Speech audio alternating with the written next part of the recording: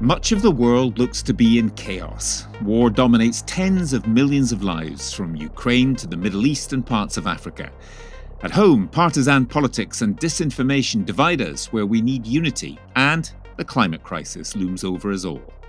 I'm Gavin Esler, and over the past few decades I've covered some of the biggest stories which shape our world.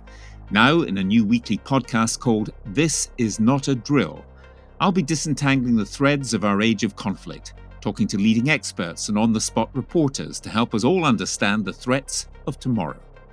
Follow the links in the show notes or search This Is Not a Drill in your favourite podcast player, where you'll find episodes already on the conflict in Israel and Gaza and how a return of Donald Trump to the White House would threaten global security and democracy itself. But first, by way of introduction to the show, I'd like to present an excerpt from our latest episode, hosted by my co-presenter, Oz Kataji.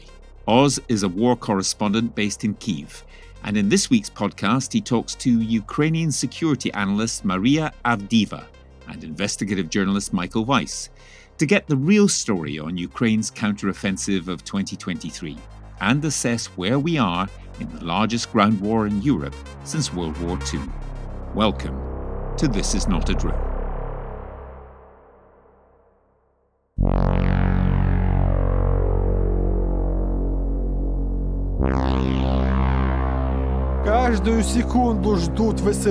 Every second we were waiting for the Ukrainian army to liberate us. We wondered, how long can Russians last? We have to deoccupy all the territories that Russia is occupying since it's invaded in February 22, not only because of the mere fact that we have to win, but because of the fact that we have to liberate people there. We were in a basement and they arrived here and called us out. We stand near the garage. We think they shoot us. These people are suffering. They are suffering every day.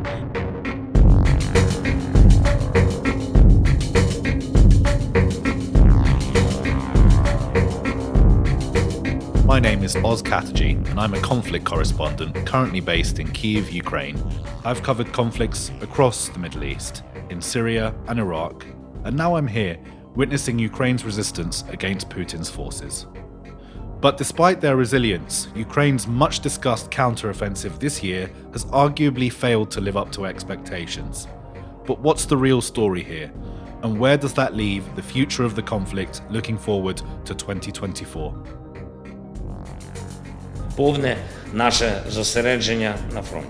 Our full focus is on the front line.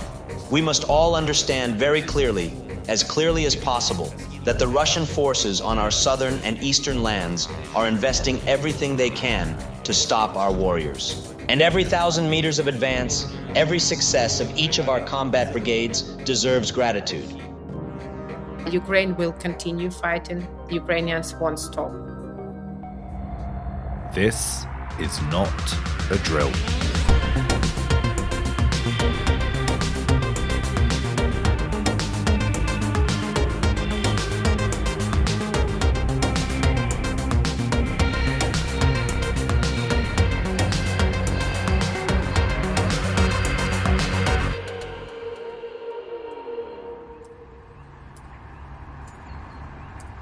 Hello and welcome back to This Is Not a Drill. Winter has arrived here in Ukraine as the autumn leaves have now been buried under thick white snow. And with little territorial gains for the Ukrainian armed forces in the spring and summer, criticism of Ukraine's progress in the war has been increasing in Europe and the United States. With the prolonged Republican inertia over military aid to Ukraine in the United States Congress and victories for Putin allies in recent European elections, Ukraine's ability to keep its front line supplied in the now freezing temperatures has been strained, and after spending the last 9 months on a mostly defensive footing, the Russians are again trying and failing to go on the offensive in the east of Ukraine. But even under this pressure, and as Russia plows more men and armor into the meat grinder of Avdiivka, there are strong signs that the Ukrainians have no intention of having a quiet winter, as their operation to establish a bridgehead east of the Dnipro River in Kherson has been a success.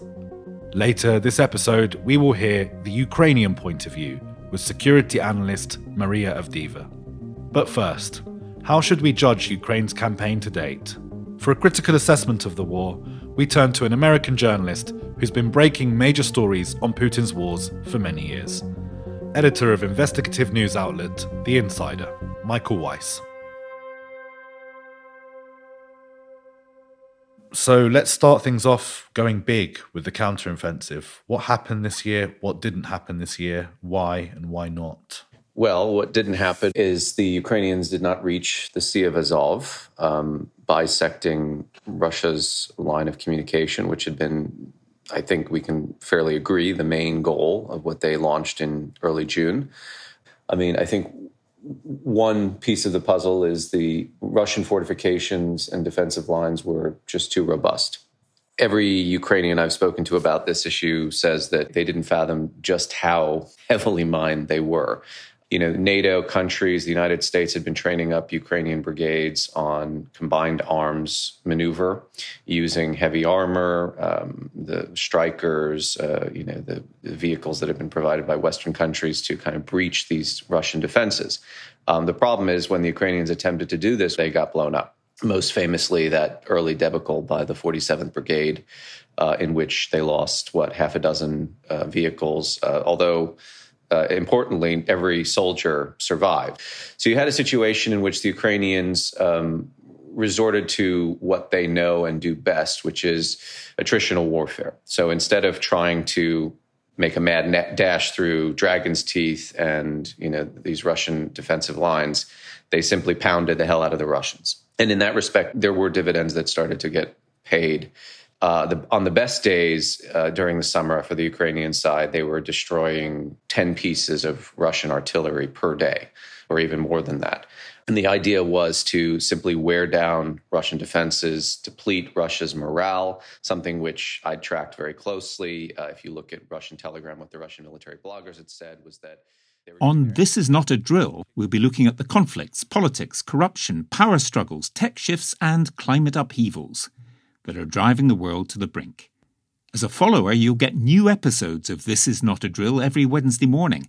And if you're one of our Patreon backers, you'll get every episode early. So join me, Gavin Essler, to get the full picture of our fragmented and chaotic world in our new weekly podcast, This Is Not a Drill.